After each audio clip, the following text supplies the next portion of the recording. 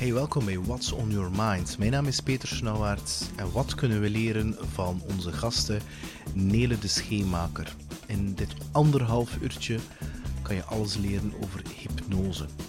En niet hypnose om alleen suikerverslavingen of rookverslavingen of beperkende overtuigingen uit de weg te ruimen. Nee, hypnose om in te zetten hoe eigenlijk jonge mama's met hun pasgeboren kinderen kunnen omgaan.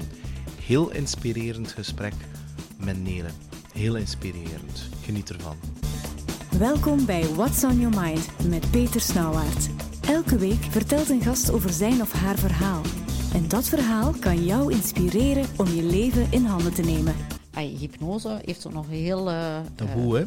Taboe, inderdaad. Taboe is echt het juiste woord. Hè? Mensen die zeggen van... Als ik zeg van ik ben hypnocoach of bezig met hypnose, dan direct zo van... Wow. Ja, wel. Ik heb dat gemerkt dat ik er een post gemaakt dat ik je ook in getagd heb. Hè. En ik heb daar heel veel reactie op gehad van ik durf dat niet. En ja, ik ga de controle verliezen, terwijl dat niet zo is. En dat had vooral te maken met heel die affaire met, was dat Rasta Rustelli, of noemt hij de mens? Inderdaad. Die had er zo'n hele... Ja, de Dutroux-affaire, Ja. die het inderdaad heel troebel gemaakt heeft. Alhoewel dat zelfs al ervoor, eigenlijk als je de geschiedenis van hypnose bekijkt, dan is dat eigenlijk al van in die tijd ook... met mermerisme, het begin van hypnose eigenlijk, alhoewel hypnose eigenlijk al duizenden jaren bestaat, want het is zo'n natuurlijke staat van zijn, maar dan kreeg het natuurlijk een labeltje. En, dat is, en de eerste die daar officieel, dat was een dokter die daar ook mee begon te experimenteren en mee aan de slag ging eigenlijk. Maar die heeft daar ook zijn eigen zo'n reputatie aangemeten van ik kan iedereen mirakeloplossingen bieden. Ja, dan was het direct slag. Het was direct niet. Dat is voor onnozelaars. Ja, kwakzalverij. Ja, inderdaad. En dus als je die geschiedenis bekijkt, dat label dragen we al zo lang mee. Hoewel dat echt zo'n echt een fantastische tool is. En bij jou, van wat komt die fascinatie voor die hypnose? Er moet toch iets zijn dat je dat tot aangetrokken bent, dat je... Goh, ik kan er niet één evenement op plakken. Vandaar is het begonnen. Ik ben altijd wel nieuwsgierig van aard geweest. Maar niet alleen naar hypnose toe. Ik heb bijvoorbeeld ook Afrikanistiek gestudeerd. Afrikanistiek? Ja, Afrikaanse taal en culturen. Ja, dus, Als niet dat de richting was? Ja, dat is een richting aan de universiteit. En het is een hele fascinerende richting. Waar dat je heel veel leert over Afrika en over andere culturen. En daar... dat nieuwsgierig zijn werd ook daar gevoed. Weet je? De lessen antropologie, weet ik veel wat allemaal. Maar dan ben ik toevallig in de verzekeringswereld ingerold en heb ik daar heel lang geplakt. Totdat mijn echte fascinatie voor hypnose is begonnen toen dat ik zelf wou stoppen met roken. Hij had ook nog gerookt. Ja, en... Ik had een afspraak gemaakt bij een hypnosetherapeut bij ons in de buurt. En ik ben daartoe gekomen. Dat is eigenlijk best wel grappig. Want ik had toen net een relatiebreuk. Een paar weken ervoor. En ik was daar echt niet goed van. Ik was echt ondersteboven. En was er één voor weer te beginnen turken? Nee, ik turkte nog altijd. Ik ben dus echt naar die hypnosetherapeuten geweest met het idee van... ik heb nu een afspraak, ik ga er nu maar naartoe om te stoppen met roken. Maar ben daartoe gekomen en ik heb gezegd van als ik vandaag stop met roken, dan ben ik morgen weer aan het roken. Maar haar uitgelegd van, weet je, maar ik zit eigenlijk met iets anders. Ik zit echt wel emotioneel in de knoop en ik stop niet met huilen. En heel dat liefdesverdriet die daar zo hoog zat. En zij zei van, weet je wat, zullen we daar wel op werken? En ik had zoiets van, wel, het is het plan. En wij hebben een uur op dat liefdesverdriet van mij gewerkt. En ik had haar gezegd van, weet je, als er nu één ding is dat ik niet meer wil als ik hier buiten kom, dat is huilen om die man. Dat wil ik niet meer. Okay. En ik ben effectief daar buiten gekomen. Ik heb niet meer gehuild. Niet meer. Voor die man? Voor die man. Ik ben ook heel anders naar die situatie gaan kijken. Dat was plots allemaal veel neutraler. Weet je? Die emotie was eruit en ik zag plots wat dat er daar gebeurde. Dus het verhaaltje die je zelf wijs maakte in je neocortex, dat was ik Of in onderbewustzijn had dat ik herschreven. Ja, inderdaad. En ik was daar zo gefascineerd door, van wauw, op een uur tijd is dat helemaal omgedraaid. Hoe kan dat? Maar zij had jou gehypnotiseerd. Ja, het was niet gewoon absoluut. te babbelen als nee, ze nee, deed. nee, gewoon, nee, we hebben eerst inderdaad een korte tijd zitten babbelen, en dan heeft zij mij gehypnotiseerd. En we hadden vooraf afgesproken van, kijk, dit is de uitkomst dat ik wil bereiken. En het eindresultaat was inderdaad wat ik gezegd heb, van ik wil niet meer huilen, ik wil niet in die emotie blijven hangen. Ik wou de dingen zien zoals dat ze waren. En echt, die emotie was eruit. En ik begon helemaal objectief, echt wel. Het is niet dat er mij daar dingen in mijn hoofd geprent zijn, zoals veel mensen dan misschien zouden prijzen van, ze hebben nu een ander verhaaltje wijsgemaakt. Nee, het was echt, de emotie was eruit en ik kon de feiten zien van dingen. Terwijl ik in die emotie zat, dat ik in die emotie bleef hangen. En dat cirkeltje in mijn hoofd, dat bleef maar draaien en draaien, inderdaad. Ja. En dus dan blijf je in die emotie zitten en om duur zijn uitgeput. En in welk jaar was dat? Dat is 4 jaar geleden ondertussen. 2022, dus dat is 2018. 18, inderdaad. Ja. Oh.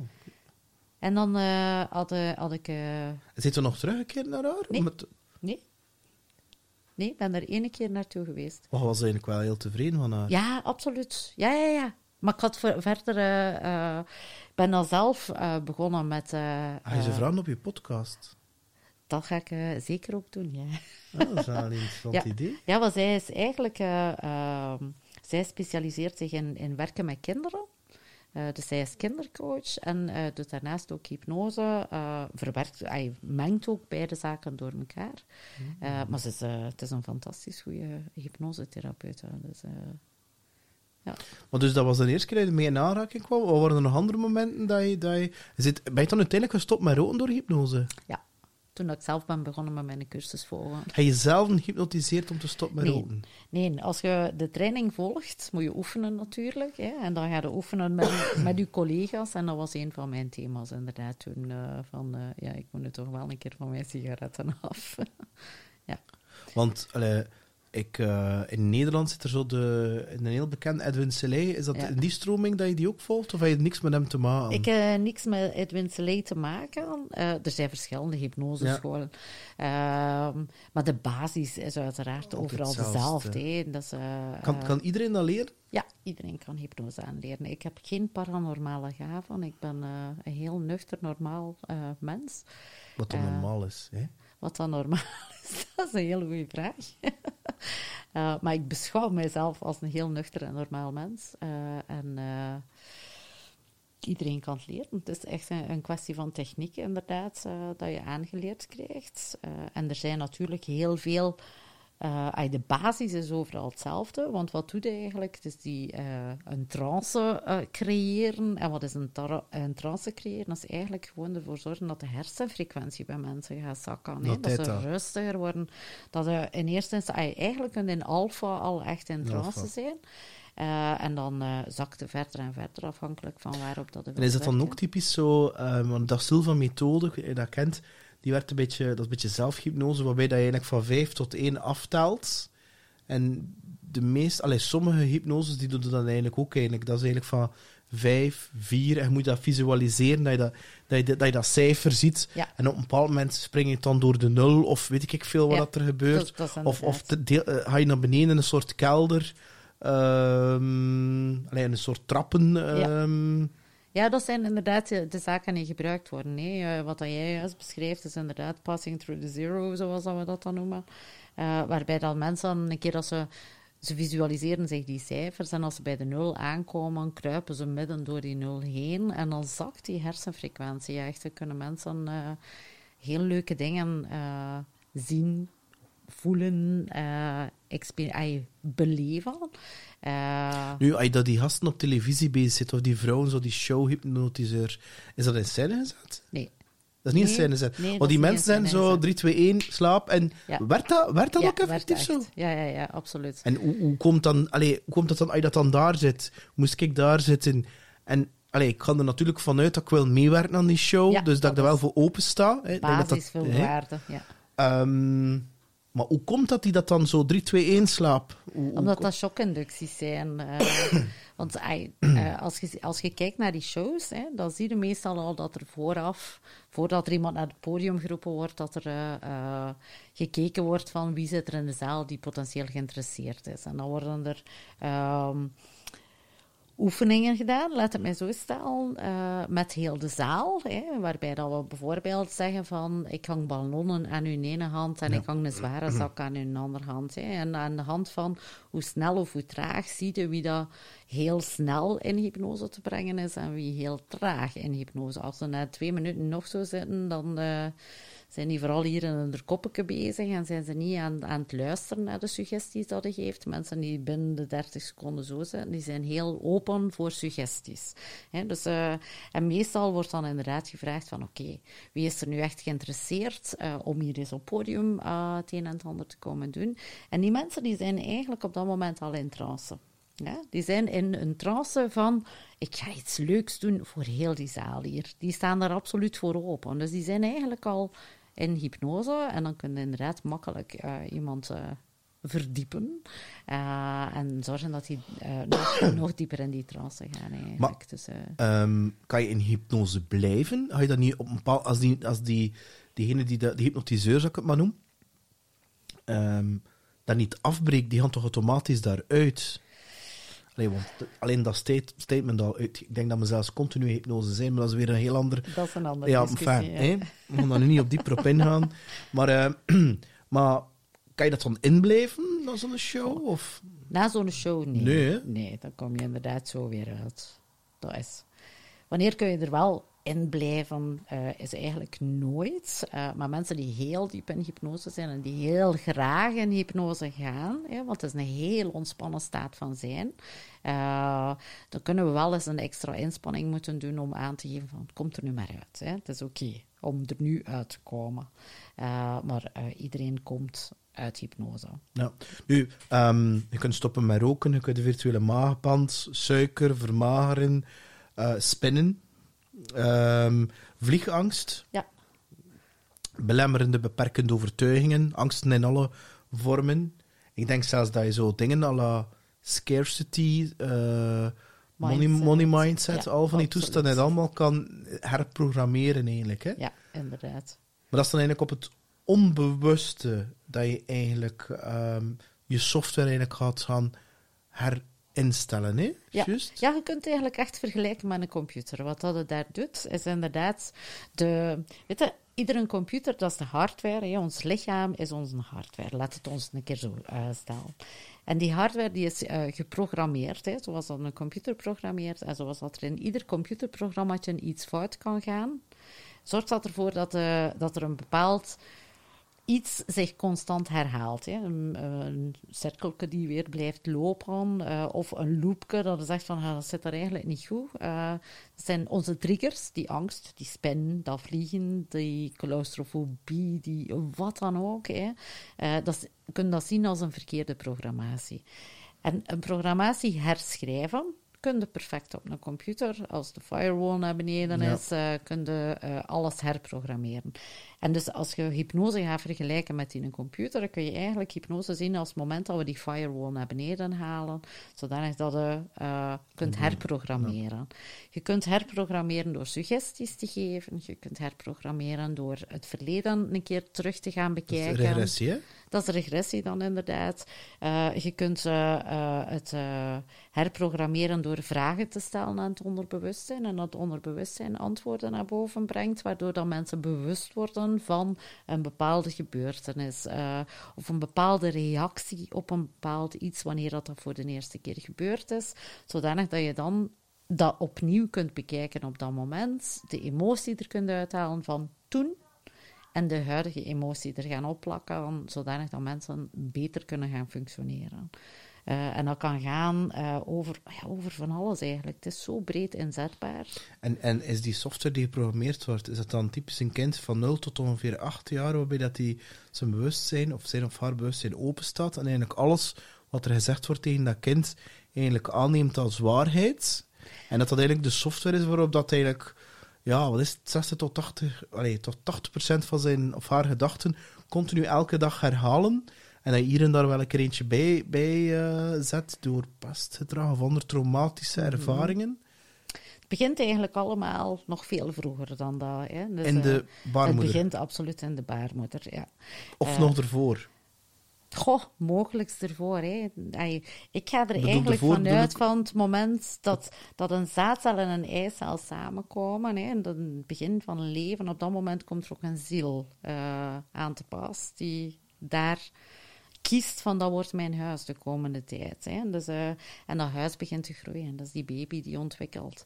En die baby die ontwikkelt, die voelt al van alles op dat moment. Hè. En die baby kan zich wel nog niet uitdrukken, heeft nog geen taal, maar die heeft wel een lichaam. En dat lichaam heeft sensoren, dat is helemaal bezenuwd. Die zenuwen voelen van alles en nog wat, en pakken ook van alles en nog wat op van de mama. Als die mama gestresseerd is, dan komt dat binnen bij die baby, die er potentieel voor zorgt dat de baby toch iets trager gaat groeien, omdat dat een impact heeft, dat die baby zoiets heeft van, er gebeurt hier van alles, en hoe moet ik daarop gaan reageren? Hoe zorg ik voor mijn overleving? Ja. Want dat is wat dat op dat moment het allerbelangrijkste is, die groei garanderen van die baby.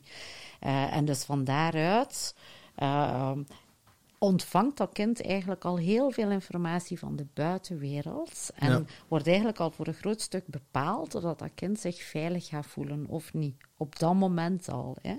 En zich veilig voelen is al een hele belangrijke voor dat onderbewustzijn, voor hoe dat lichaam gaat reageren, hoe dat lichaam gaat groeien, hoe dat die hersentjes gaan ontwikkelen, et cetera. Er gebeurt al zoveel tijdens een zwangerschap. Hè.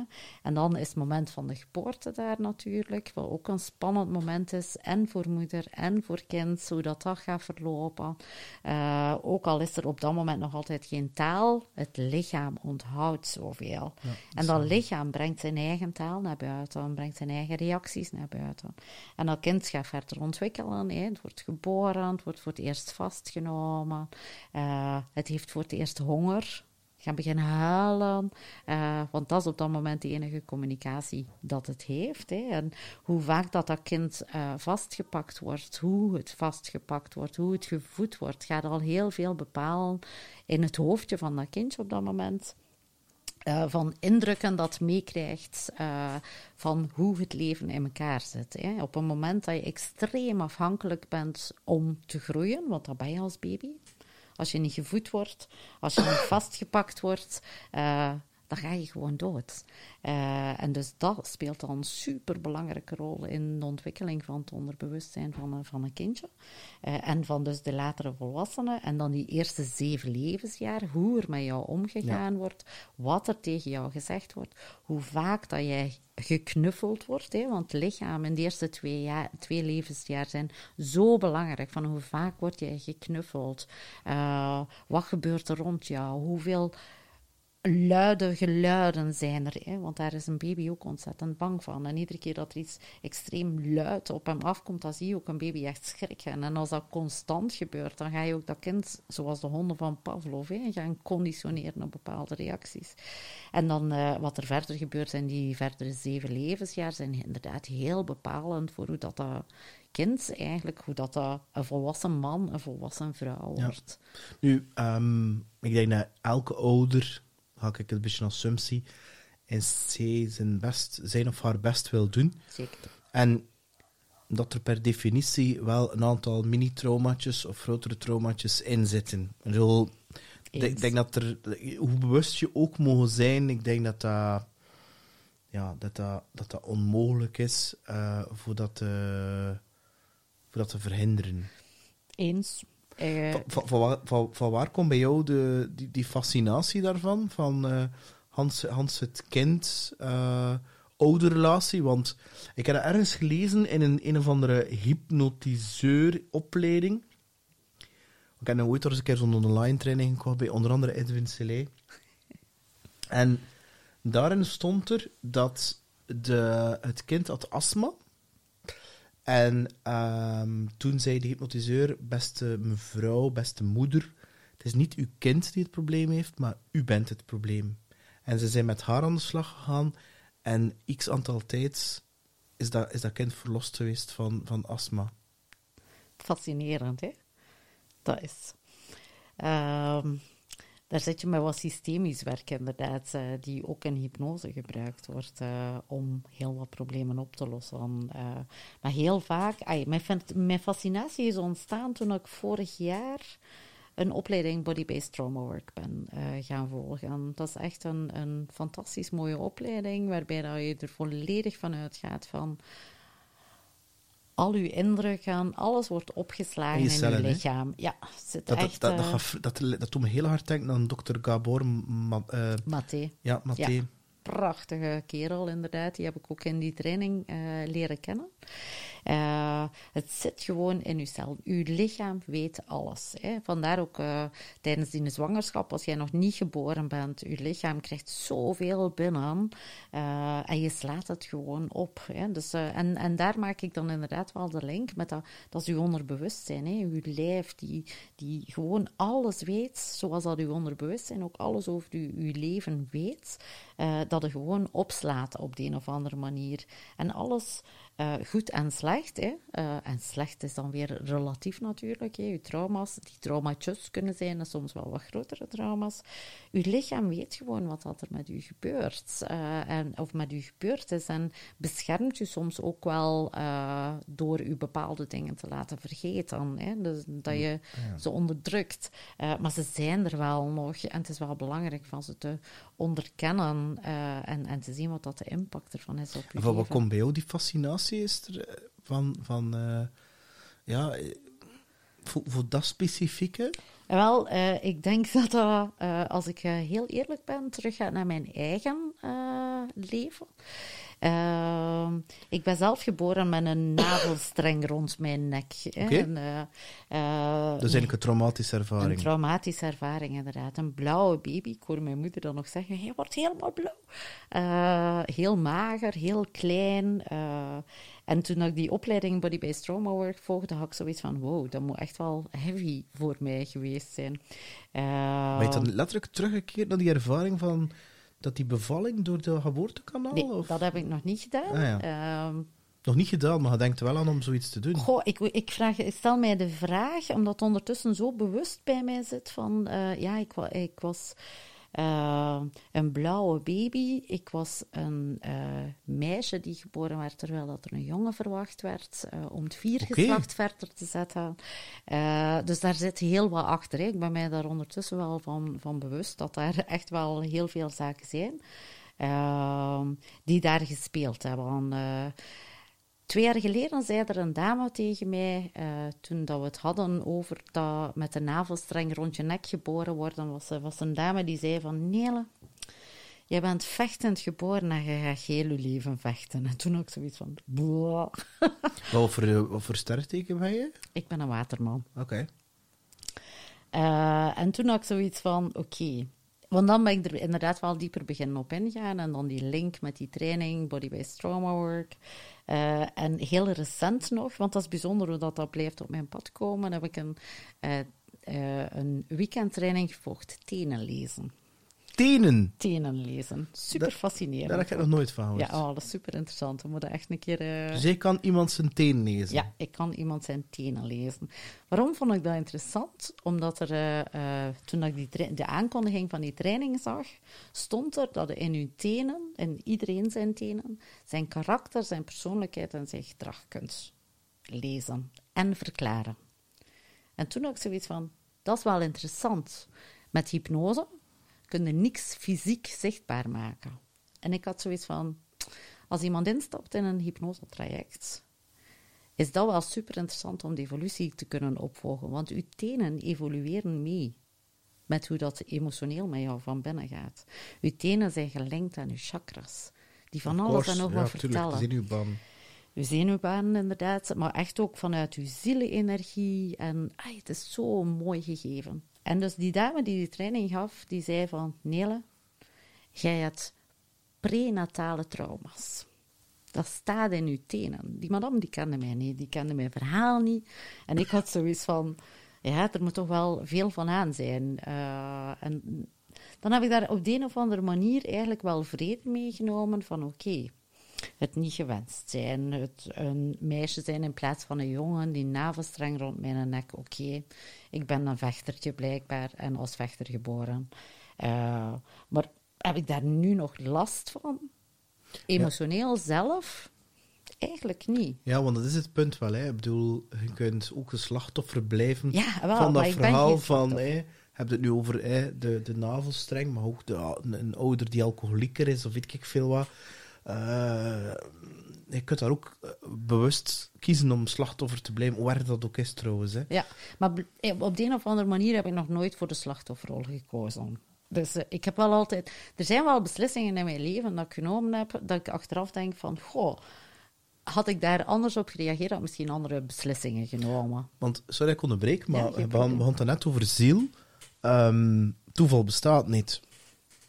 Nee. Dus dat wil eigenlijk wel zeggen dat eigenlijk voor een reden in dit vuurtuig dat... nu heb je dan een label Neel opgekleefd, maar er zal wel een reden zijn waarom dat ze je op die aardbol hier gedropt hebben. Ja, en wat dat in de reden juist is soms nog wel zoeken. Maar met wat ik nu doe, en metgeen dat als ik heel die puzzel laat in elkaar vallen, in de mate dat je dat perfect kunt, want dat gaat niet altijd. Hè. Dus het is wel een keer zoeken van, hoe hangt dat hier nu allemaal aan elkaar? Maar door inderdaad zelf heel dat geboorteavontuur, noem ik het, want ik ervaar het nu echt niet meer als een trauma. Het is iets van, oké, blijkbaar staat er in mijn voeten en in de sterren geschreven dat ik op een bepaalde manier en om een bepaalde reden op die manier op de wereld sta. En ik doe eigenlijk wel leuke dingen daarmee. Het heeft mij gebracht waar dat mij gebracht heeft. Ik heb gestudeerd. Ik heb daar, alles was wel iedere keer een gevecht. Tussen aanhalingstekens, niet letterlijk vechten, maar zorgen dat je de kansen krijgt voor. Ik ga een dom voorbeeld geven. Het is geen dom voorbeeld, een voorbeeld. Mijn ouders die zijn gescheiden toen ik 16 was. Mijn vader is vertrokken met een andere vrouw. En wij bleven met mijn mama en 4 kinderen toen achter. Je hebt dat nooit met je papa gezien of zo? Ik heb hem een hele tijd niet gezien. Ik heb hem daarna wel weer gezien, maar niet meer op regelmatige basis. Er was geen afspraken die connectie is niet meer... Die connectie die is toen wel serieus beschadigd geweest, inderdaad. Maar in heel dat verhaal toen was van... Oké, Nele, je bent de oudste van 4. Je bent een meisje.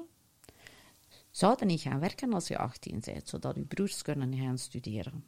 Dat is een vraag die toen letterlijk gesteld is. Dus hij moest dan werken om geld binnen te halen om je broers hun studies te betalen? Ja, inderdaad. Dat was inderdaad de redenering. Van, jij bent maar een meisje. Hè? Dus, en ik had toen zoiets van, no way dat ik ga werken op mijn 18. Ik zat minder in ISO-richtingen, want dan was er al altijd aangegeven van ISO studeren, dat je ver kunt geraken in het leven, et cetera. En dat was zo'n punt van, wow, eventjes shake up my world. Hè? Dus,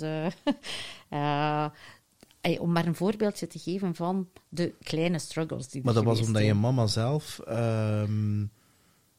als vrouw haar eigenlijk onderschikt voelde en dat projecteerde op jou. En ook omdat ze het financieel moeilijk had. Het was vooral het tweede. Het financieel moeilijke was inderdaad... wij waren met 4 kinderen. Ja, maar het feit alleen dat ze zegt tegen jou, je zit een meisje, moet niet door gaan studeren. Allee, ik kan me dat vandaag een dag zelfs niet meer inbeelden. Ja, maar dat was toen in de familie, want dat was vooral niet alleen mijn moeder, maar druk van de familie ook.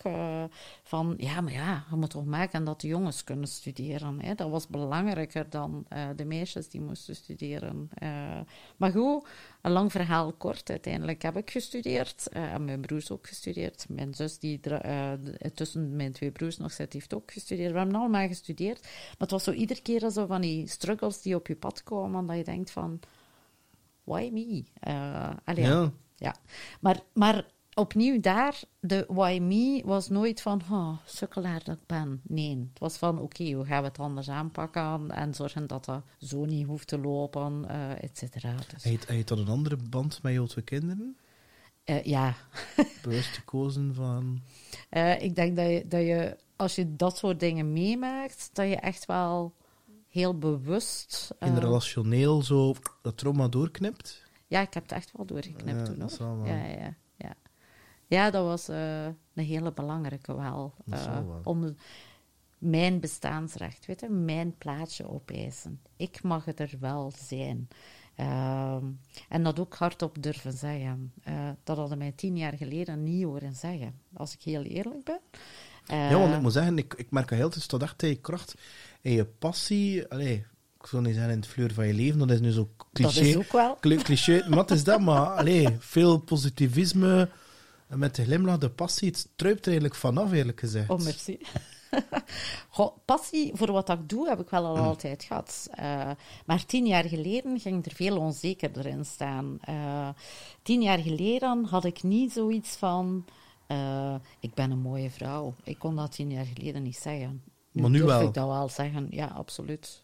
En dan Nu komt wel. door die relatiebreuk. Dat komt effectief door het onderkennen van wat speelde daar allemaal bij mij van binnen, waardoor dat ik mij te min voelde. Waardoor dat ik maar dat meisje was en daarinboven geen mooi meisje die altijd die haar eigen ding niet mocht doen of niet durfde doen. Of, daar zat zo van alles onder. Waardoor dat ik ook keuzes gemaakt heb in mijn leven dat ik denk van, goh, had ik...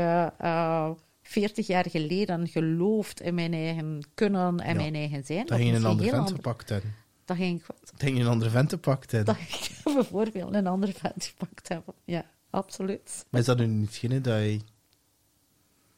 Ja, hoe moet je dat gaan zeggen? Dat de lessen zijn, hoe pijnlijk dat ze ook zijn, dat je die dingen moest meemaken, want ja, moest ik het opnieuw doen, zou ik ook heel wat andere, zeker relationeel, heel wat andere keuzes gemaakt.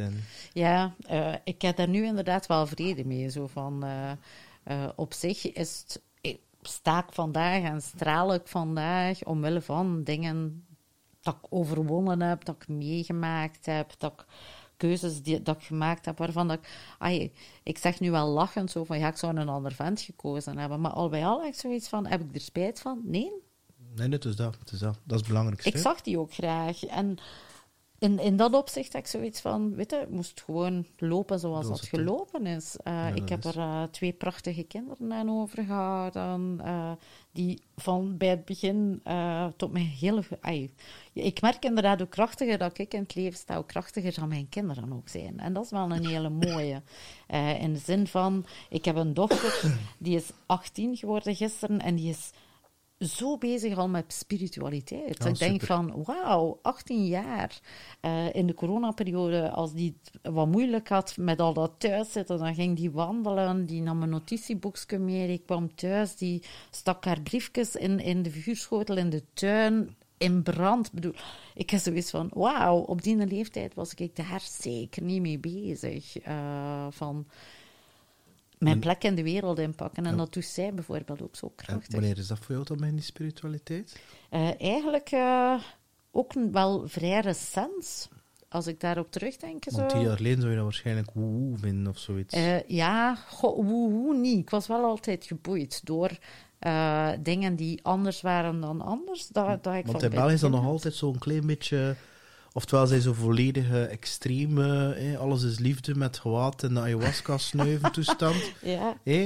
Waar dat alles, dus zo de gesloten communities, maar zo de mix van alles door elkaar, dat is toch nog altijd een klein beetje... Het is aan het veranderen, hè. Merk je bij de jongere harden dat dat veel meer cool is om dat te zeggen en al. Meditatie begint zo, en dan tarotkaarten en astrologie, human design doet er ook heel veel aan. Dat is ook enorm hip. Human design doet daar inderdaad heel veel aan. Hè? Want uiteindelijk tarotkaarten en zo. Ik denk, ik heb mij al eens die vraag gesteld van, stel dat ik nu inderdaad op mijn Facebookgroep bijvoorbeeld af en toe eens een kaart zou trekken, hoe dan mensen zouden reageren. Ik zou er mij nog niet comfortabel bij voelen. Heel eerlijk? Nee. Maar dat is wel... Dat is een grens die... Ja, dat je iedere keer voor jezelf verlegt. Hè? Ja. Wat je nu niet doet, zou je misschien... Binnen een paar maanden of binnen een paar jaar wel doen, whatever. absoluut. Ja, je groeit ook al ontzettend als mens. Hè. Ik merk ook van hoe meer dat ik zelf inderdaad mij aan het verdiepen ben in dingen. Hoe meer dingen dat je leest. Hè. Lezen is zo'n leuke... want ik ben beginnen om 5 uur 's morgens opstaan om te kunnen lezen. The hè. miracle Dus, om tijd te hebben, om dat inderdaad... En vooral als morgens, dan ben ik echt nog in halfvast uit als ik begin te lezen. Dan gaat het goed wat binnen. Want daar het diep van ben, hè. Dan is het letterlijk... Alles wat je dan tegen jezelf zegt, is het... Erop, hè. Dus ja, het is bepalend eigenlijk voor hoe dat in een dag gaat lopen. Maar dus hoe verder dat ik zelf kom in mijn persoonlijke ontwikkeling, Maar is dat dan ook niet zo, dat je dan eigenlijk 10, 15 jaar geleden dacht van... Shit man, nu leef ik tenminste dat ik voel dat ik groei, terwijl toen... Je was dat zelfs onbewust... Ja, ik kan niet zeggen... Ik had het gevoel dat ik zelfs niet eens evolueerde. Terwijl dat nu, ene keer dat je daarmee begint, dat dan een sneltrein gaat, dat je denkt, oké, dat zit zo in elkaar. En dat zit zo en dat zo. Goh, weet je, 15 jaar geleden zat ik in de rush met de kinderen die klein waren, een carrière die aan het groeien was, een huis kopen, alleen alles renoveren en weet ik veel wat. Ik had gewoon geen tijd om persoonlijk te evolueren zoals dat ik dat nu doe. Aan de andere kant, als ik dan terugkijk, ik zoiets van, ja, dat was ook wel een giga persoonlijke ontwikkeling. Hè? Mama worden, de kinderen opvoeden, verbouwen, een halve bouwvakker worden, carrière die goed begint te lopen. 15 jaar geleden, dan zo'n eerste keer in een board en weet ik veel wat allemaal. Dus er was zoveel. Sorry dat ik onderbreek, maar het ego, hoe kijk je daar intussen naartoe? Je eigen ego? Heeft Nele nog een ego? Ja, Nele zal wel nog een ego hebben, maar bij welke mate laat je... Ja, wanneer je zo'n hele tijd in zo'n corporate wereld gezeten hebt, ik bedoel, met al die schone titels, kan ik me toch wel inbeelden dat je zo, soms wel een keer dacht, zo... Nee? Goh. Ik denk dat dat eigenlijk heel beperkt was. Ja? Juist omwille van mijn gebrek aan eigenwaarde. Het was eigenlijk meer omgekeerd. Ik had geen masker op om te compenseren. Ik hield mezelf algemeen eigenlijk wel klein. Echt mijn mening zeggen, vond ik het een hele lastige. Nu niet meer. Wel, maar ik denk dat voor veel mensen die daar ook mee struggelen, hoe je dat dan nog is... Pardon, is dat dan hypnose? Dat je effectief zorgt dat je jezelf bent graag zien? Of dat je dan voor een spiegel staan en je zegt van, ik heb mooie schouders, en dan een dag daarna ik heb mooie benen? Of, hoe heb je dat dan aangepakt voor jezelf? Het is echt een mengeling geweest. Dat zal wel. Het is het heel bewust. Maar wat was de eerste stap, Nele? De allereerste stap in echt mijzelf graag gaan zien, was... vrij recent, een jaar of 2 geleden. Dus dat was 2 jaar na die breuk. Ja. Waarbij dat je zegt, na die 2 jaar daarna van, nu is het genoeg, nu kom ik voor mezelf op. Ik leef voor mezelf, ik zet mezelf op de eerste plaats. Ik laat niet meer mijn geluk van iets externs afhangen. Dat was het moment van het vertrek bij Allianz. Dan was het echt van... nu is het genoeg geweest. Nu kom ik op de eerste plaats. Maar het is eigenlijk heel toevallig. Heel toevallig. Dat is niet waar. Het is toeval bestaat niet, hè, inderdaad. Ik was begonnen aan een traject om mijn zaak op te starten. En dat noemde Play Big Me van Els van Laken. Die is bij jou ook geweest. Hè? Ja. En daar zit een stuk in... Play Big Business, dat was eigenlijk... Ik had zoiets van, ik heb dat niet nodig in Play Big Me, ik ga voor Play Big Business. En Els had zoiets van, je ziet wel, maar ik suggereer toch dat u tijd pakt voor in een Play Big Me ook. En ik ben daaraan begonnen. Ik ben daarin gezogen. En dat, jij mag er ook zijn. Jij mag echt je plek in de wereld inpakken. En dat is dan inderdaad voor een stuk voor in een spiegel gaan staan. Ik weet nog goed dat er zit zo'n opdracht in van schrijf 100 positieve dingen over jezelf op of zoiets, iets in die aard. Maar 100, ik had echt zoiets van op een sollicitatiegesprek van wat zijn 5 van uw positieve kenmerken? Dat vond ik al lastig om er 5 te benoemen, laat staan 100. Hè? Dus en dat was zo'n eye-opener van oké. Als je daaraan begint, die eerste 20, 30, dat ging nog, maar dan de rest was zo van, oké. Maar dan echt beginnen durven herkennen van, wat heb jij in jou? En dat ook eens op papier schrijven en dan voor jezelf een keer voorlezen van, ik ben, wauw. Dat was inderdaad een eerste eye-opener. Ging je het dan 10 jaar geleden durven hier te zitten? Nee, ik ging hier 10 jaar geleden niet zitten, nee. Tenzij, 10 jaar geleden zou ik hier wel zitten, moest dan een interview geweest zijn over een busongeval. Topic, ja. Of iets die werkgerelateerd was, waarin dat ik dan sterk was, dan wel. Maar gewoon om hier nu zo puur kwetsbaar over mijzelf te zitten vertellen, dat ik zo een aantal dingetjes ook zelf wel heb, dat zou inderdaad een ander verhaal geweest zijn. En wat was dan direct daarna? Had dan de Big Me van Naals van Laken en dan daarna? Ja, ik was wel bezig met hypnose dan ook ondertussen en dat altijd maar versterken. En dan is dat, dan ben ik echt wel in mijn kracht op dat moment gaan staan. Dat zelfvertrouwen nog gaan boosten. En de heel recent, dat is eigenlijk pas een paar weken, merk ik. Want dat is zo'n onbewust proces altijd. Van die dingen die dan met die hypnose lopen. En dus dan plots zoiets van, oei, ik doe hier precies iets anders. Ik was een maand of 2 geleden, maar echt constant zenuwachtig als ik voor een groep moest gaan praten. Public speaking, training. En ik had zoiets van, wat overkomt mij hier nu, jongens? Wat zit er hier nog achter? Want ik was dat niet gewoon. Ik was gewoon van voor een groep te praten. Ik gaf leiding aan, ik weet niet hoeveel mensen. Dus ik kon dat best wel. En toen had ik echt zoiets van, wat gebeurt er hier nu? Ik snap het niet, et cetera. Dan ben ik daar met hypnose gaan op werken. Ik weet nog altijd niet wat echt een trigger was van wat er gebeurde. Maar ik weet wel dat het nu er niet meer is. Ik had vorige week een workshop dat ik voor het eerst ook gaf, zo voor een groep van mensen, dat ik dacht van, ik ga weer vergaan van de zenuwen. Ik ben er, ik weet niet, rustig naartoe gereden. Ik heb er een crème van een workshop gehad, zonder 1 sprankeltje zenuwen. En toen ook zoiets van, wow, hier is iets veranderd. Ik heb mijn rust teruggevonden, maar kan er mijn vinger niet opleggen. Van wat dat er juist veranderd is, waardoor dat ik niet meer zenuwachtig ben. Afgelopen vrijdag had ik ook een terugkomdag ook weer bij Els. En ik had zoiets van, ik ga daar weer, ik weet niet hoe zenuwachtig worden. Ik was ook de rust zelf. Vanavond kwam hier toe, had ook zoiets van, zei zenuwachtig? Nee. Nee, integendeel. Maar ik kan niet zeggen wat dat er veranderd is. Mo. Ik weet alleen dat ik nu zoiets heb van, ik sta hier. Het enige wat ik wel gedaan heb, sindsdien, ik heb nog een bijkomende training gevolgd, spirituele hypnose. En daar opnieuw... dat bestaat ook. Ja. En daar opnieuw moeten oefenen op elkaar. En ik heb zoiets van, daar is het gebeurd. Want wat gebeurt er in die hypnose? Dan gaat dan dat onderbewustzijn gaan vragen van hoe geliefd voelde die persoon zich.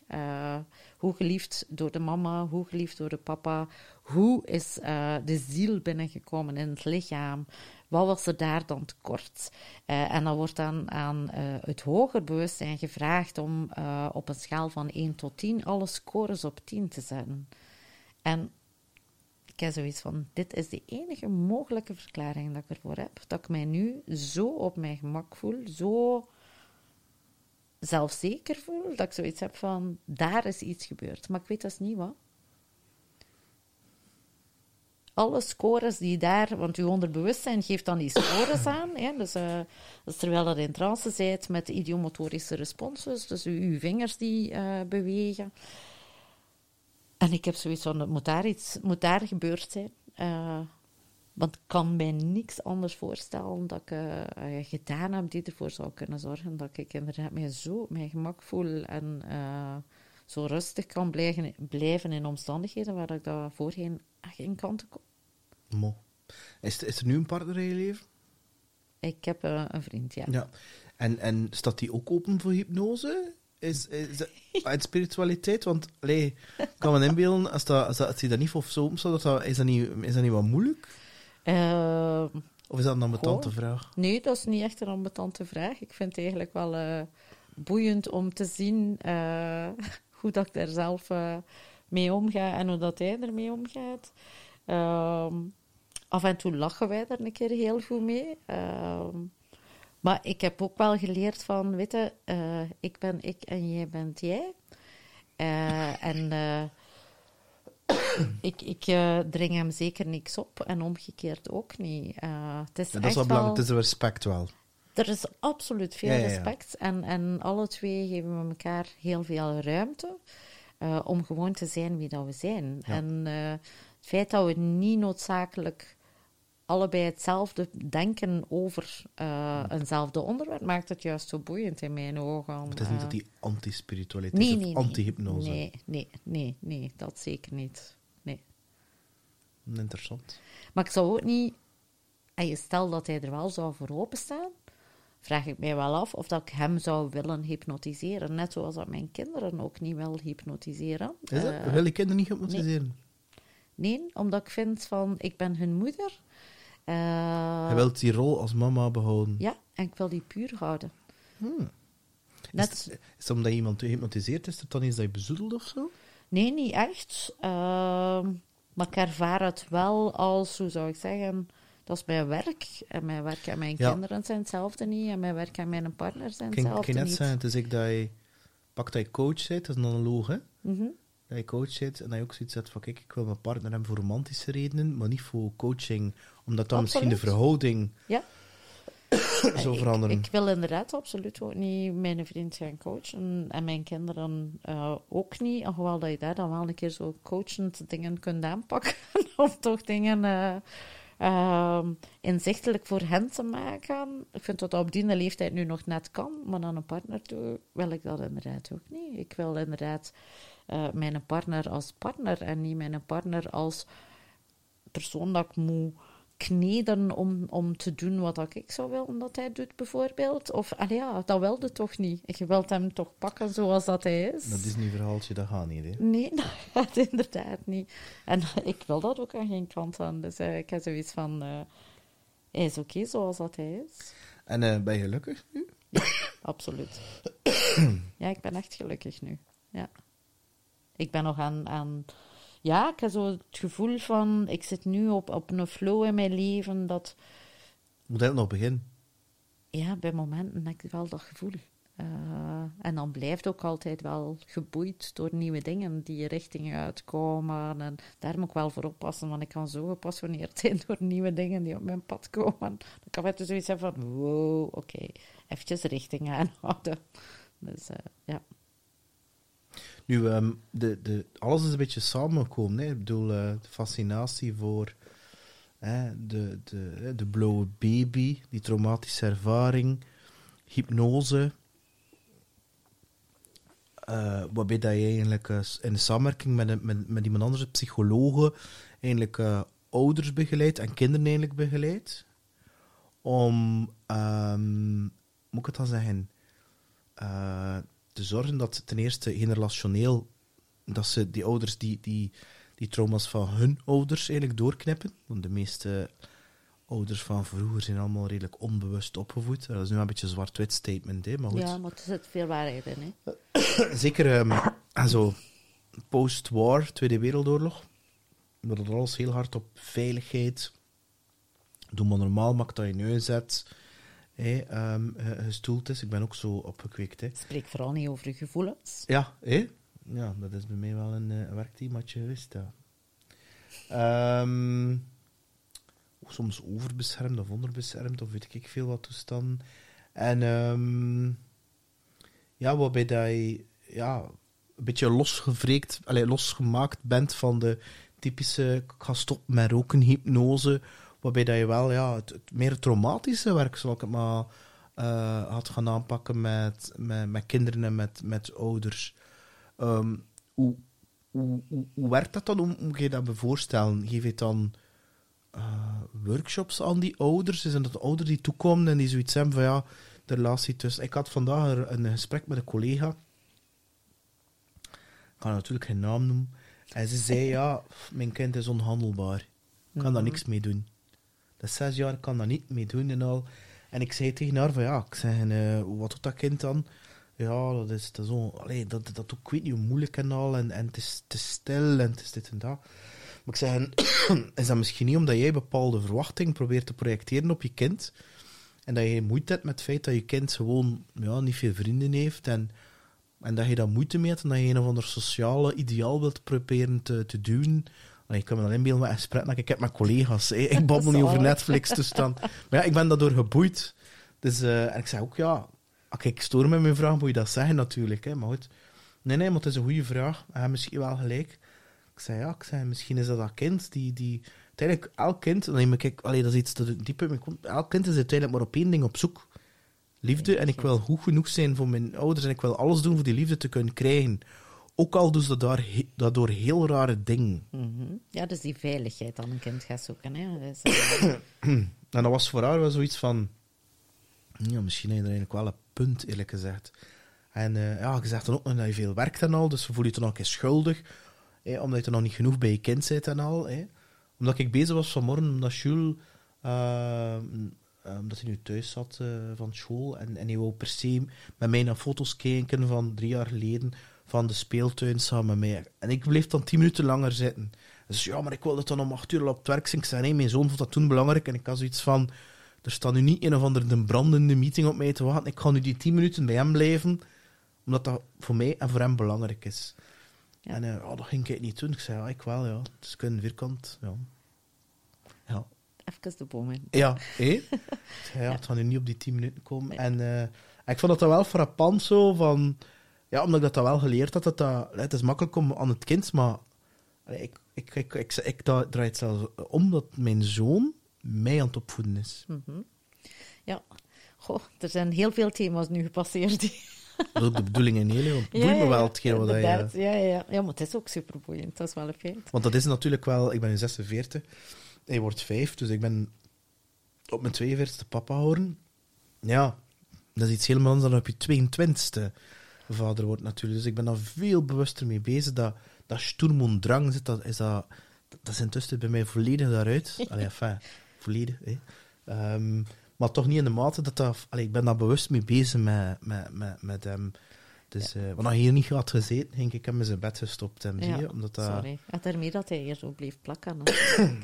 Straks. Ja, want het is superbelangrijk. Hè? Het gaat er hem inderdaad om van wat je juist beschrijft. Wat dat je doet... in die paar minuten dan 's ochtends, is dat kind zijn plek geven en hem ook gaan bevestigen van het is oké, jij mag hier zijn, ik bied jou die veiligheid, ik bied jou ook jouw ruimte. Waardoor dat hij ook in zijn zelfvertrouwen zo krachtig kan worden. Maar wanneer breken we dat zelfvertrouwen en die veerkracht eigenlijk af van onze kinderen, is inderdaad van, maar nu... En ik ga het ongetwijfeld ook gedaan hebben. Nee? Als ik ga kijken naar de rush waarin dat we geleefd hebben toen dat ze zo klein waren. Als ik ga terugkijken, denk ik van wow. Het leven in die ik moet dat en ik moet dat en ik moet dat en ik moet dat. En dat kind moet daar maar in mee. Ja. Want ze zijn makkelijk meegesleurd. In Maxicosi en Flux. Of de Notto-stoel in. Maar ik heb het ook gedaan hoor. Ja, we hebben het allemaal. We moeten nu weg, we gaan te laat zijn. Inderdaad. En het zijn al dat soort kleine trauma's, zoals dat je ze daarnet noemde, die ervoor zorgen inderdaad dat er toch boodschappen opgeslagen worden bij dat kind van please-gedrag die daar ontstaat. Om toch maar tijd en aandacht te krijgen van papa en mama, ga ik bepaald gedrag vertonen. Ga ik extra mijn best doen? Ga ik mij misschien op de grond smijten in de winkel, omdat ze dan alleen maar aandacht voor mij hebben? Allerlei van die kleine zaken, altijd gericht bij dat kind op, zie mij. Ik ben hier, zie mij, geef mij mijn plekje. Dus al dat soort zaken gaan cumuleren en zorgen voor een bepaald gedrag. Maar een kind is inderdaad heel vaak ook een spiegel, zoals dat jij zo mooi aan die collega van jou daarvan, maar wat speelt er bij jou? In de zin van, hoe zenuwachtig en gestrest loop jij rond? Uw kind pikt dit op. Hè? En zeker op die leeftijd. Die staan daar, die vangen gewoon alles op. Die voelen u gewoon perfect aan. Dus hoe zenuwachtiger dat jij loopt, hoe ambetanter dat uw kind potentieel gaat doen. Ja? Ja. Als je daarvan bewust bent, van oké, mijn kind doet zo ambetant, ga eens kijken bij jezelf van, hoe loop ik er momenteel bij rond? En wat kan ik doen om zelf rustiger te worden, waardoor dan mijn kind ook zoveel rustiger gaat worden? Ik vind het interessant, Jan. Ik had er een boek over gelezen, Conscious Parenting, van... hoe noemt ze? Conscious Parenting van... Anyway, het is een Indische die in Amerika onder andere psycholoog is en die specialiseert ook in parenting. En ze zei letterlijk in haar boek van, als je kind een tantrum krijgt, dat is een woedeuitbarsting, of je stresseert, check bij jezelf, voel hoe dat je denkt. En toen verander ik mijn energieniveau, als ik hem vast in mijn armen, en die verandert zelf binnen een minuut. Ja, absoluut. In plaats van in de hoek te zetten en daarmee te discussiëren en weet ik veel wat. Dan denk ik van, want daar ontstaan inderdaad die dingen. Hè. Ik vlieg in de hoek omdat ik ambetant ben, maar ik snap eigenlijk niet goed waarom dat ik ambetant ben. Dus, mijn please-gedrag, ik moet super braaf zijn om gezien te worden. Ja? Het kind legt link aan dat je eigenlijk niet wil dat ze leggen. En ook naar later toe is dat dan inderdaad een pleaser. Om graag gezien te zijn door mama en papa en niet gestraft te worden.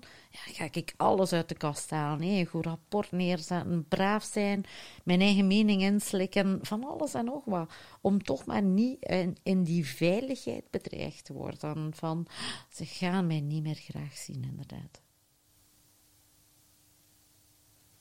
Ja, maar dat is... En we hebben allemaal in Noek gezien, hè. We hebben allemaal een poepenklats gehad. En er zijn overal wel dingen gebeurd, dat je, als je het vanuit die optiek gaat bekijken, dat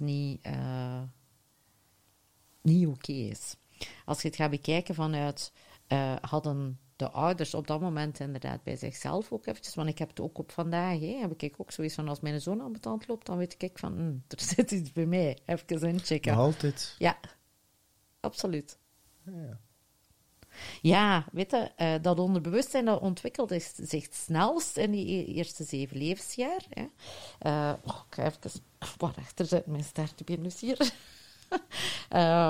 In die eerste 7 levensjaar, dat zijn eigenlijk de allerbelangrijkste, omdat op dat moment dat onderbewustzijn... staat open, hè? Staat open, inderdaad. En dat is ook wetenschappelijk aangetoond. Hè? De hersenfrequentie in die eerste levensjaren zijn in alpha en theta, inderdaad. Vooral theta.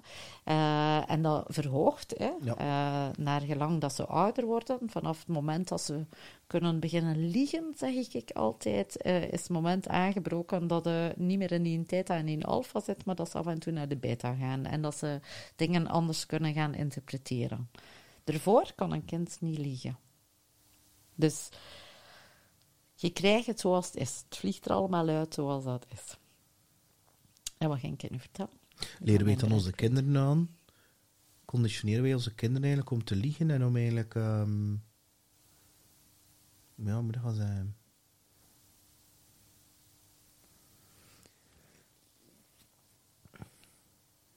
Uiteindelijk kan je dat toch niet tegenhouden? Dat ze gaan liegen. Bijvoorbeeld, ja. Dat is toch ook een stuk dat ego die zich ontwikkelt. Want ik heb dat toevallig...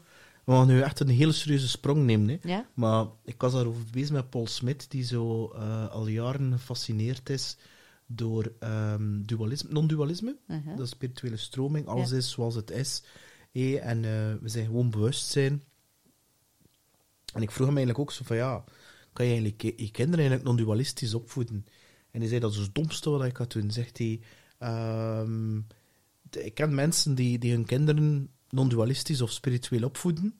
En alles is zoals het is en al van die toestanden. En zegt hij, tegen die 16 zijn die manisch depressief. Zegt hij dus, nee, als ik kijk naar mijn zoon ook van vroeger 16, die kijkt toch ook op die Nikes. En je moet ook eerst gaan feesten, gaan roken, gaan drinken en seks zijn met de verkeerde mensen.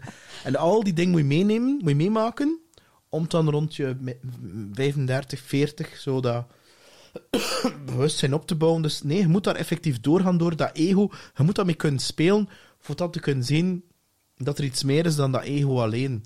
En vandaar dat ik zo vanaf de 8 jaar dat zo wat begint, ja, dan naar het puberteit toe, als het rond een jaar of 12 is, dat er ook wel een stuk, hoe moet ik dat gaan zeggen, je kunt wel je best doen als ouder, want ik ondervind dat zelf, maar het is de theorie, maar ook de praktijk. Hè. Uiteraard. Ik bedoel, je zit al vermoeid en dit en dat, en ja... Ik denk, een van de mooiste dingen dat je als ouder kunt weten, en dat je echt ook voor jezelf mocht aanvaarden, van, je doet je best met de kennis dat je hebt, maar het moet niet perfect zijn. Ja. Het is oké om een fout te maken. Het is oké om af en toe een keer iets te doen, dat jij af en toe achteraf zoiets hebt van, wow, dat was nu eigenlijk niet mijn bedoeling. Maar is dat nu niet hetgene dat hem nu net zo paradoxaal maakt? Proberen de perfecte ouder te zijn en de perfecte ouder te spelen voor je kinderen, terwijl dat die kinderen dan een bepaald gedrag gaan vertonen voor je te laten voelen dat je effectief de perfecte ouder bent. Ja, eigenlijk is dat absoluut. Terwijl dat kind zoiets zegt, ja, ik weet het wel dat je het goed probeert te doen, maar leef nu keer alsjeblieft zelf je leven. En wees nu keer gelukkig met jezelf wat dat er is. Ja. En toen, dat is voor mij hetgeen waar ik vooral mee bezig ben, van, ja, kan ik wel zeggen tegen hem, ja, je moet leven leiden en je dromen waar, maar terwijl dat ik dat bijvoorbeeld mijn uren zit te trainen voor geld, voor een of andere pipo en iets doe tegen mijn hoesting. Ja, ik ben nu heel extreem zwart-wit, hè. Ja, dat is maar ja, en ik denk dat dat vooral nu belangrijk is, en mee te geven, los van het feit dat dat nu wel of niet perfect is.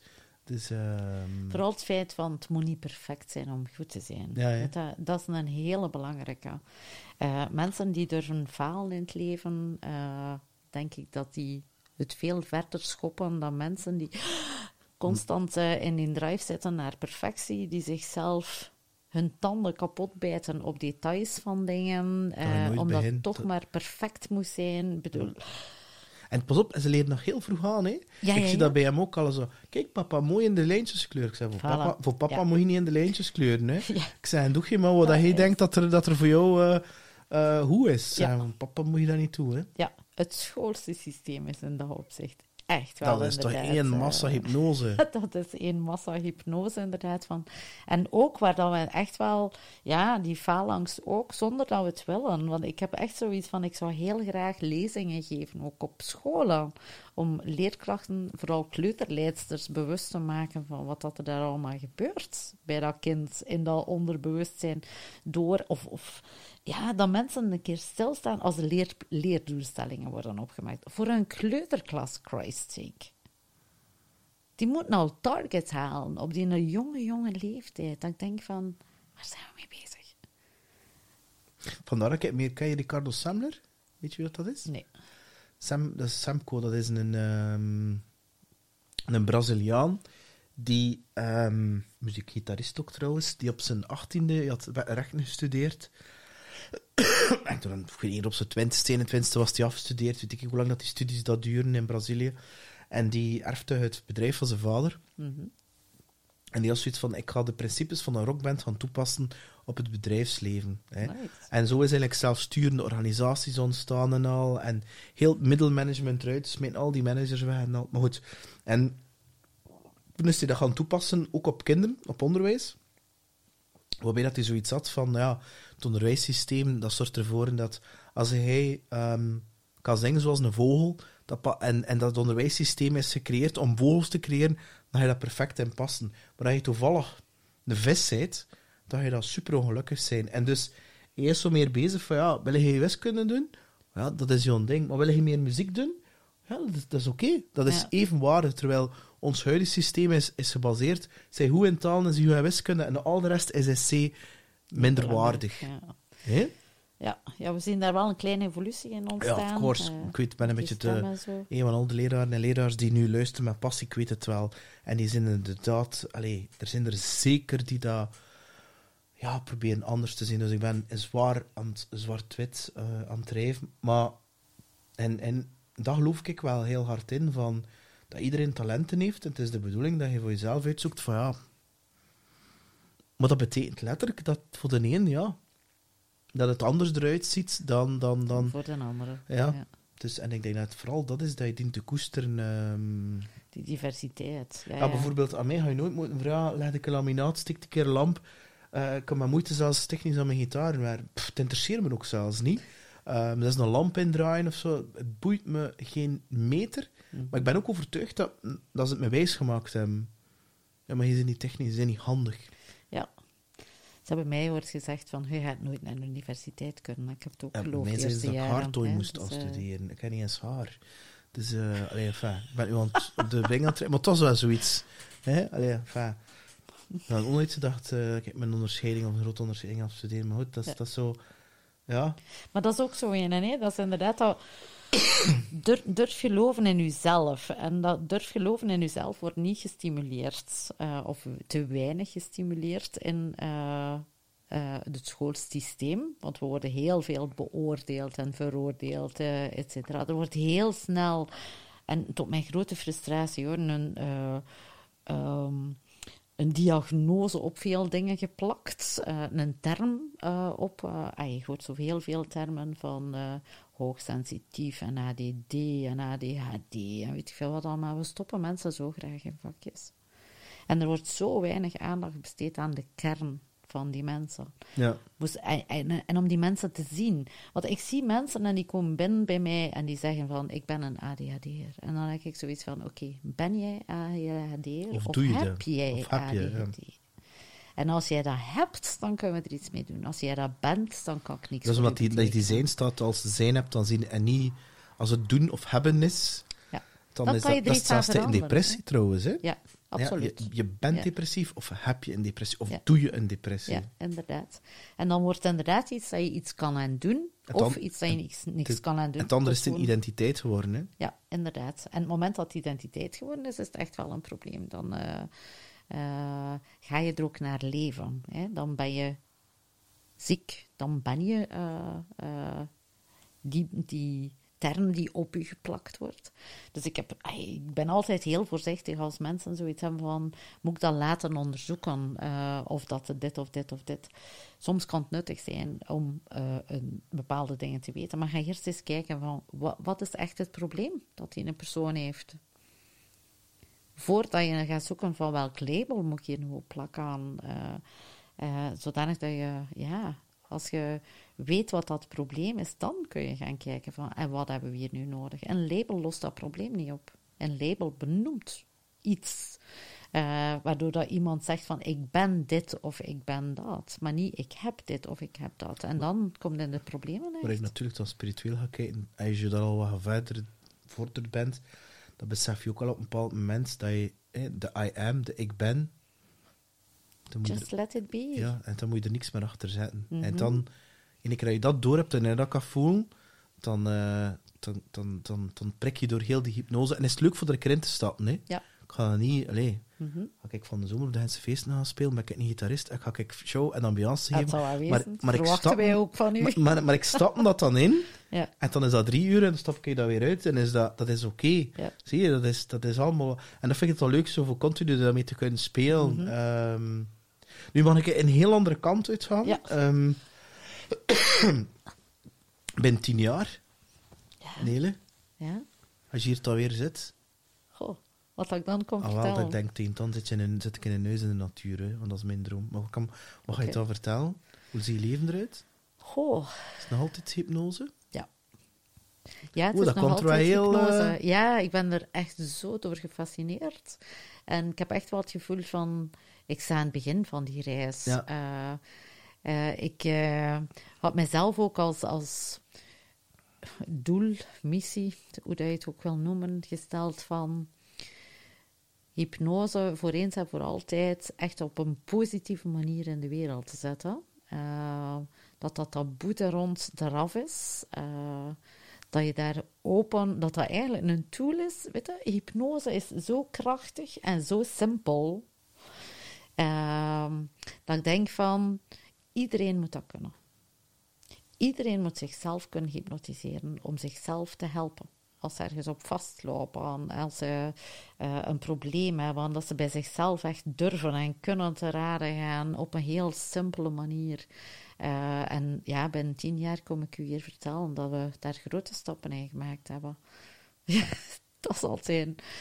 Dat we echt vooruitgang daarin geboekt hebben. Dat hypnose bijvoorbeeld iets is die ook op school aangeleerd kan worden. Er zijn zoveel... En dat hoeft zelfs geen apart vak te zijn. Hè.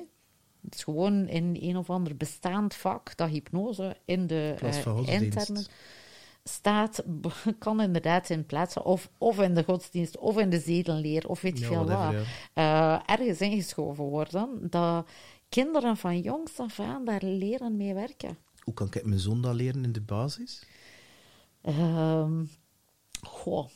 In eerste instantie, jij bent al heel fel met je zoon daarmee bezig. Hè? Daar nu echt in de basis... Uw zoon krijgt heel veel mee. Hè? Wat ik wel doe met hem, is dat ik om de paar dagen laat ik hem dingen opzeggen. Ik ben genoeg, ik ben slim, ik ben mooi, etc. Dat soort tussen. Als ik subiet naar hem ga en is hij aan het slapen, zeg ik hou van jou voor wie dat je bent. Niet voor wat je doet, voor wat je bereikt en dergelijke meer. Want ik ken die trap, hè, omdat ik hem zelf meegemaakt heb. Omdat ik zelf verslaafd ben geweest aan doelstellingen, aan externe validatie. Ik zal gelukkig zijn als ik dat bereikt heb, of dit en dat. Dat ik denk van, er is niks verkeerd mee, maar absoluut. Je moet daar ook niet in overdrijven. Nee. Een mooie balans erin. Ja, het is dat. Is belangrijk. Het moet wel een beetje... Er zit ook een strever in, dus dat is... eronder een appelboom ligt erin, een peer. Nee. Dus dat is wel goed. Maar dus dat ben ik wel met hem mee bezig. En hij zegt, ja, papa, pak ik genoeg? Ja. Waarom zei je dat nu heel de tijd? Het is zo belangrijk, want hij slaapt daardoor ook fantastisch goed. Hè? Dat babyfluisteren, dat is een fantastische tool om inderdaad je kinderen meer zelfvertrouwen mee te geven. Want als ze geloven in Sinterklaas, kan ik hem alles wijsmaken. Hè? Ja, tuurlijk. Maar dat is het ook. Hè. In die eerste 7 levensjaar krijgen ze ook van alles mee. Hè. Die maakten ook van alles wijs in die eerste 7 levensjaar. Dus als je ze alleen maar die positieve dingen, zoveel mogelijk die positieve dingen kan meegeven, ja, fantastisch, hè. Dan gaan ze... het mooie is ook dat ze niet alleen zelfvertrouwen meegeven, maar met zelfvertrouwen geeft ook heel veel veerkracht mee aan mensen. Hè? Dus je weet dat iedereen in zijn leven met tegenslagen geconfronteerd wordt. Wat een mooie cadeau dat je kinderen kunt meegeven. Als die dan inderdaad veerkrachtig daar kunnen mee omgaan, dat die niet eronder doorgaan, maar dat ze leren van oké, ik val een keer, iedereen valt een keer, en ik sta weer op. En ik heb de kracht om zelf weer op te staan. Het is niet dat ik moet, ik weet niet hoe, gesleurd worden voordat ik terug overeind krabbel. Nee, ik weet van mezelf, van ik heb die een kracht in mij om telkens opnieuw weer op te staan. Ik geloof erin dat ik alles in mij heb om het te maken in het leven. Wat een mooie dingen dat je ze meegeeft op die manier. Dus als je dat kunt doen in die eerste 7 levensjaar, fantastisch. En vanaf dan kun je inderdaad wel hoe geef je ze het mee? Dus wat dat jij nu doet, is die affirmaties bijvoorbeeld, is dan eerder iets dat ik zou doen vanaf de leeftijd inderdaad van dat ze bewuster zijn. Hè? Dus die 8, 9 jaar en van daaruit dan geleidelijk aan... dingen ertussen gaan doen, met affirmeren. Maar vooral is eigenlijk, die eerste 7 levensjaar zijn er fantastisch mooie dingen aan het doen. Ja, pas op, er zijn ook dingen... Ja, als je weet nu ook hoe dat de televisie werd, dus Netflix of Disney+, ja, bon.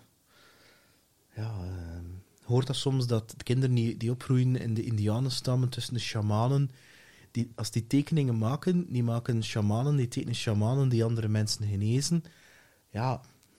De onzin is verzot van Baby Yoda en van lightsabers van Star Wars. Ja, je dat dan ergens hoort en al. Je kijkt wel niet naar Star Wars, buiten de tekenfilm toestaan. Alhoewel Star Wars op zichzelf is ook een heel spiritueel verhaal. Als je zo kijkt, the force is within you. Hè. Dus dat valt wel mee. Absoluut. Alleen de dingen, ze noemt het wel Spider-Man toestaan. Dat is zo, ja, goed. Ik ben al content dat hij niet in videogames. Dat is wat dat hem echt niet interesseert. Maar goed, misschien ooit nog wel. Maar die kans komt... Zeg, maar iets helemaal anders weer. Ja. Ik voel een boek komen. Ja, ik voel 2 boeken komen zelfs. Dus, maar ik ben... Ja, absoluut. Ik heb inderdaad zoiets van, ooit zet ik dingen in een boek. En dat is een titel van je eerste boek? De titel heb ik nog niet. Maar het zal iets te maken hebben met die ontwikkelende baby in je buik. Ja. Maar ik heb er nog... het zal zeker te maken hebben met dat onderbewustzijn en de ontwikkeling ervan. Ja. En ik wil dat eigenlijk zo breed mogelijk kunnen uitrollen. Dat mensen zien dat dat iets is waar dat ze zelf zo makkelijk... zelf iets mee kunnen doen. En hoe belangrijk dat ook is voor hun eigen zijn. Om er bewust van te zijn van... te durven voelen, te durven voor jezelf zorgen. In de eerste titel zit er nog niet... En in het tweede boek? Je zegt, het zijn 2 boeken, wat is een tweede dan? Ja, wel hoe dat je daar dan inderdaad opvoedkundig beter kunt mee omgaan. En dan misschien zelfs in het onderwijs op een deftige manier mee integreren. Van in het basispakket. Het is een basiskennis die iedereen moet hebben, terwijl dat iedereen het wegduwt. Niet iedereen. Ik zie wel veel evolueren. Ik zie inderdaad wel veel mensen die boeiende dingen schrijven de laatste tijd. Ja. Ik denk aan het boek van Matthias... Zijn familienaam ontsnapt mij over de massahypnose. De Smet. Ja. Ik bedoel, daar worden mooie stappen en openingen ook gemaakt om mensen bewust te maken eigenlijk van wat er allemaal gebeurt, wat er allemaal kan met hypnose, hoe makkelijk iedereen in hypnose te brengen is, want dat is het, hè. Iedereen is zoiets van, hypnose. Terwijl je leeft er min in. Jesus Christ. Het gewoon niet hoor. Het grootste hypnosemiddel is er, de tv, de media. Oh, absoluut. En dat is heel duidelijk aangetoond, hè. De laatste jaren. Ja. Nu opnieuw, met de angst die... met alle respect, hè. Het is, we moeten zeker opletten voor wat daar gebeurt in Rusland en Oekraïne, zo bijvoorbeeld. Maar er wordt ook weer... Maar het is de ene angst naar de andere angst. Ja, maar dus iedereen zit constant in angst en wordt constant klein gehouden. Het volgende is dan de inflatie en dan de euro, de digitale munt en here we go. Hè. Ja, inderdaad. En dus is het een kettingreactie totdat er weer nog een keer... Plus social media op zich is ook hypnose. Hè. Ja. Die prikkels die gestuurd worden... Dat past echt hypnose. Hè. Ik denk dat vooral op de jongere generatie is dat echt wel iets dat we in de gaten moeten houden. Ja, want kijk, sorry ik onderbreek, maar ik hoorde nu van een vriend gisteren, die de buurman, dat was wel blijkbaar een of andere fancy centrale bankier, weet ik wel, hotshot, overal in de wereld. Dus geld met hopen, prestige met hopen. En de zoon van 22 had hem opgehangen in Maastricht tijdens... studenten, weet ik veel wat toestanden. En het is niet de eerste keer dat ik zo'n verhaal hoor in mijn omgeving van 16, 18-jarigen die in gewoon goede milieus, niks drugs of trauma's, maar gewoon... En ik ben ervan overtuigd dat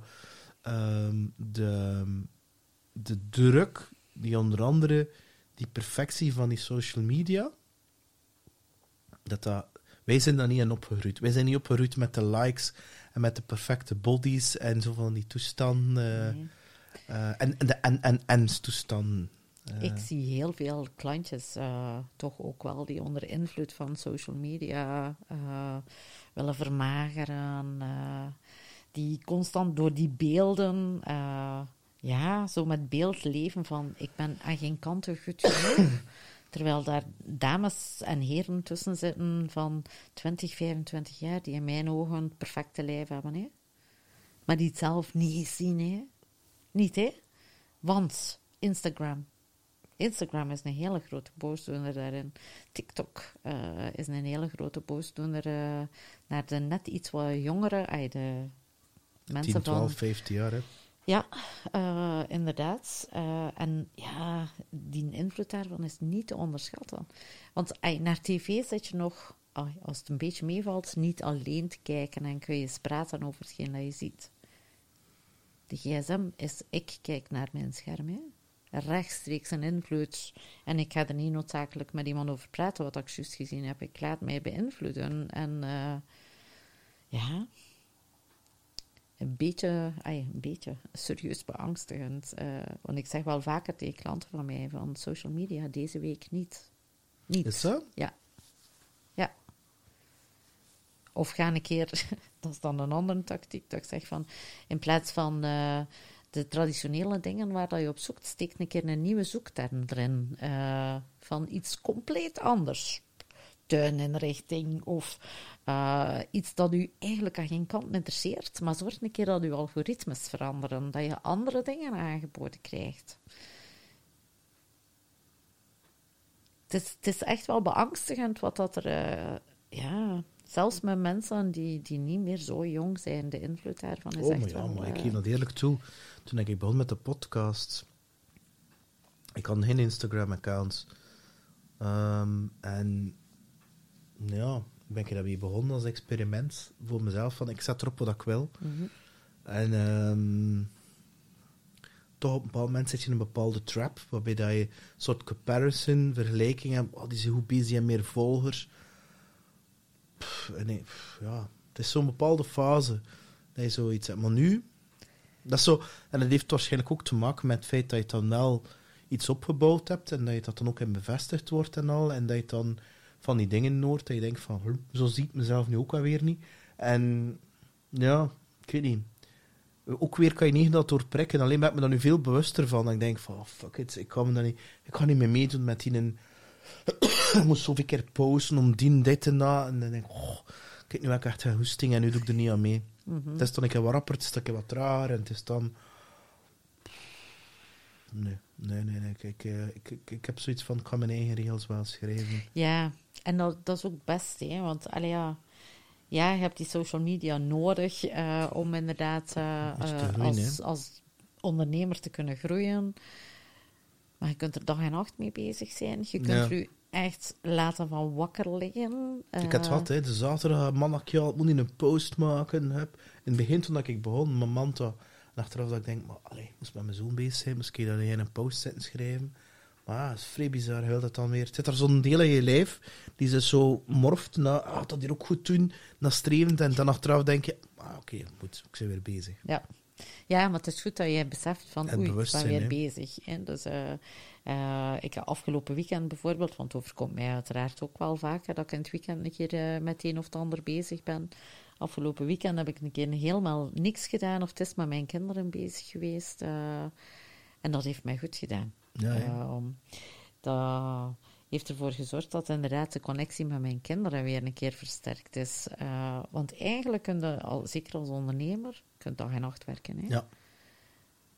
Je kunt eindeloos doorgaan, 's avonds tot 10, 11 uur achter een pc zitten en nog een postje dit en die administratie daar. En... Ik had lange tijd gedaan. Ja, ik heb er mijzelf nu ook wel op betrapt, dat ik weer die richting aan het uitgaan was. Dat ik zoiets had van, wow, Nele. Even terug naar back to the roots. Van oké, wat ging je anders doen dan hoe dat je het in het verleden gedaan hebt? Maar ook als we stilletjes aan bepaalde dingen outsourcen, dat was voor mij al een grote stap. Hè. Dat is vrij bizar. Terwijl nu een keer dat ik dat denk, maar waarom heb je dat niet vroeger gedaan, jong? Dat ik denk van, nee, dat is mijn ding niet. En dan kan je beginnen optimaliseren en denken, dat manier, dat kan ik misschien anders doen. Ik speel dan gitaarsolos, gewoon voor de fun. Zonder doelen, gewoon just voor het creatieve proces. Ja. Omdat ik anders weet van, dat optreden, dat is weer presteren. Dus als ik die ding daarvoor gaan vervangen, dan moet ik dat leren. En is dat weer, ik heb het weer gehad, moet ik kijken hoe goed dat ik kan. Zonder repetitie, direct live van optreden. En zit ik weer in dat resultaatding. Dus zeg ik gewoon, ik ga gewoon simpel, en het mag niet te veel gedoe zijn. En gewoon having fun. En dat is, ik vind dat heel tof om te doen. En dat is zo doelloos, lijkt dat dan zo? Lijkt zo, ja. Maar dat is net het fun. Omdat je dan krijg je op een keer nieuw neer. En achteraf denk ik, maar Peter, dat is mijn ding, joh. Ja. In plaats van zoveel te posten, dat ik dat mee scoren. Ja, het is zo belangrijk van die ontspanning inderdaad in te bouwen. Juist om inderdaad ervoor te zorgen dat... Het spelelement, hè. het spelelement inderdaad, die zorgt dat de energie, je zegt het zelf, dan voel je achteraf weer helemaal energiek. Dat is omdat je hersenen tot rust gekomen zijn, je hoofd is tot rust gekomen, dus ook je lichaam is tot rust gekomen. En die cortisol is gedaald in dat lichaam, waardoor dat er van alles weer kan gebeuren die veel aangenamer is dan in de cortisol die constant daar staat. En wat is er zo'n crazy grote droom voor jou, Nele? Goh, ik vind dat altijd een vrij ambetante vraag. Nee, maar crazy, hè? Ik bedoel, niet zo ja, ik kan 2 boeken schrijven, dat ga je allemaal doen. Nee, maar... ja. Weet je, en zo niet, ik kan me niet voorstellen wat dat een crazy grote droom is. Oké, ça va. En als je 21 bent, waar heb je gestudeerd? In Gent, Leuven, In Brussel? Gent. Gent, oké. Maar naar de Overpoort, we komen Nele tegen van 21. Wat voor advies zou je haar geven? Of 18, als je juist gaat beginnen studeren. Ja, dan ga je daar het advies geven dat ze vooral veel mag spelen. Ja, niet alles zo serieus moet pakken. Genieten van het leven. En geloven in haar eigen kunnen. Dat ze het waard is. Dat is zeker het advies dat ik haar meegeef. De hele dat ik ken van 18 was veel te serieus. Pakte alles echt doodserieus aan. Eigenlijk is vergeten om te spelen in die periode. Wat dat zo belangrijk is voor een student. Als er nu één iets is dat ik aan mijn kinderen ook meegeef van... Enjoy. Ja, echt. Geniet ervan, pak ervan, dat je grote verhalen kunt vertellen later van wat dat allemaal gedaan hebt in je studententijd. Dus maak dat je niet te zat bent, dat je nog herinnert. Maar geniet er inderdaad van, zodanig dat... Weet je, als er nu één iets is dat ik in de afgelopen 2 jaar echt spijt van gehad heb, is dat mijn kinderen niet zijn kunnen beginnen uitgaan. Ja. Wat hebben we allemaal geleerd in onze eigen jaren als we uitgingen? Zo'n verrijking. Zonder social media. Zonder social media. Dat is nu inderdaad wel weer helemaal anders. Maar onze kinderen hebben daar echt wel iets gemist de afgelopen 2 jaar. Toch die jongere generatie. Nee, maar dat is niet normaal. In dat uitgangsleven leert ook zoveel over van alles. Over sociaal zijn, over een keer over Grenzen, de streep gaan. Absoluut. Verantwoordelijkheid opnemen. Dingen doen dat je eigenlijk zei, ik kan dat nooit doen, maar toch doet. Ja, inderdaad. Maar al dat soort dingen, dat hebben ze nu 2 jaar moeten missen. Dus ik vind dat echt een achterstand. Hè? Dat is zeker dat. En dat is inderdaad zo eentje dat ik zoiets heb van... Oké. Met risico natuurlijk dat ze het volgend jaar dubbel en dik gaan inhalen. Als nu dat wel zo langzaamaan weer begint op gang te komen, dat sociale leven. Ja, de knaldrang is er al sinds wel. Ja, logisch. Allee, ja. Voelde jij ook niet in een knaldrang Als van een ik keer? naar mijn agenda zie van optredens, is er knaldrang. Voilà. Ja, ik denk inderdaad naar optredens en zo toe. Dat echt wel... Ja, ik heb het zelf ook gemist. Zo naar een optreden gaan en een keer een nooslijst aan uithangen. Ja, bij mij heeft dat ook 2 jaar geleden... is dat ook 2 jaar stil gelegen, heel dat muzikanten zijn. Ik voel dat nu echt dat die een leeuw, die tijger, dat die wel wakker aan het worden is. En dat is wel iets dat... ja, ik weet niet. Dat is wel... Het zou goed zijn dat ik uit de kooi mag. Ja, de leeuw, de tijger, of wat dat ook is. Maar Whatever. dat inderdaad... Het is dat. Ja. Nele, echt waar, super bedankt. Ik vond het super fijn. Echt waar. Ik wist niet wat ik was verwachten, maar ik vond het echt super fijn. Ja, oké, een uur en 40 minuten. Oh, echt? Ik denk dat het 1 uur en een half is of zo. Maar super fijn. Heel erg bedankt om tot hier te komen. Ik wens je ongelooflijk veel plezier, geluk en succes. Ik wens je ook heel veel overvloed. En ik ben zeker van dat je de mensheid qua bewustzijn, qua opvoeding gaat, dat je er echt een steen gaat zijn in de rivier, waarover dat de stroming nooit met hetzelfde gaat zijn. Oh, wauw, dankjewel Peter. Het is met heel veel plezier dat ik naar hier gekomen ben. Ik vond het een superleuk gesprek ook. Je gaat dat gemerkt al vast wel. Ik vond het super fijn van jou eindelijk live te zien. En het was ook een hele eer van op uw podcast te mogen komen. Dus, Bedankt alleszins. Super, merci. Peter hier. Dankjewel voor het luisteren naar opnieuw een boeiende aflevering van What's on Your Mind van een boeiende gast. Laat me vooral weten wat je ervan vindt en subscribe via peersgrow.com. Dankjewel, bye!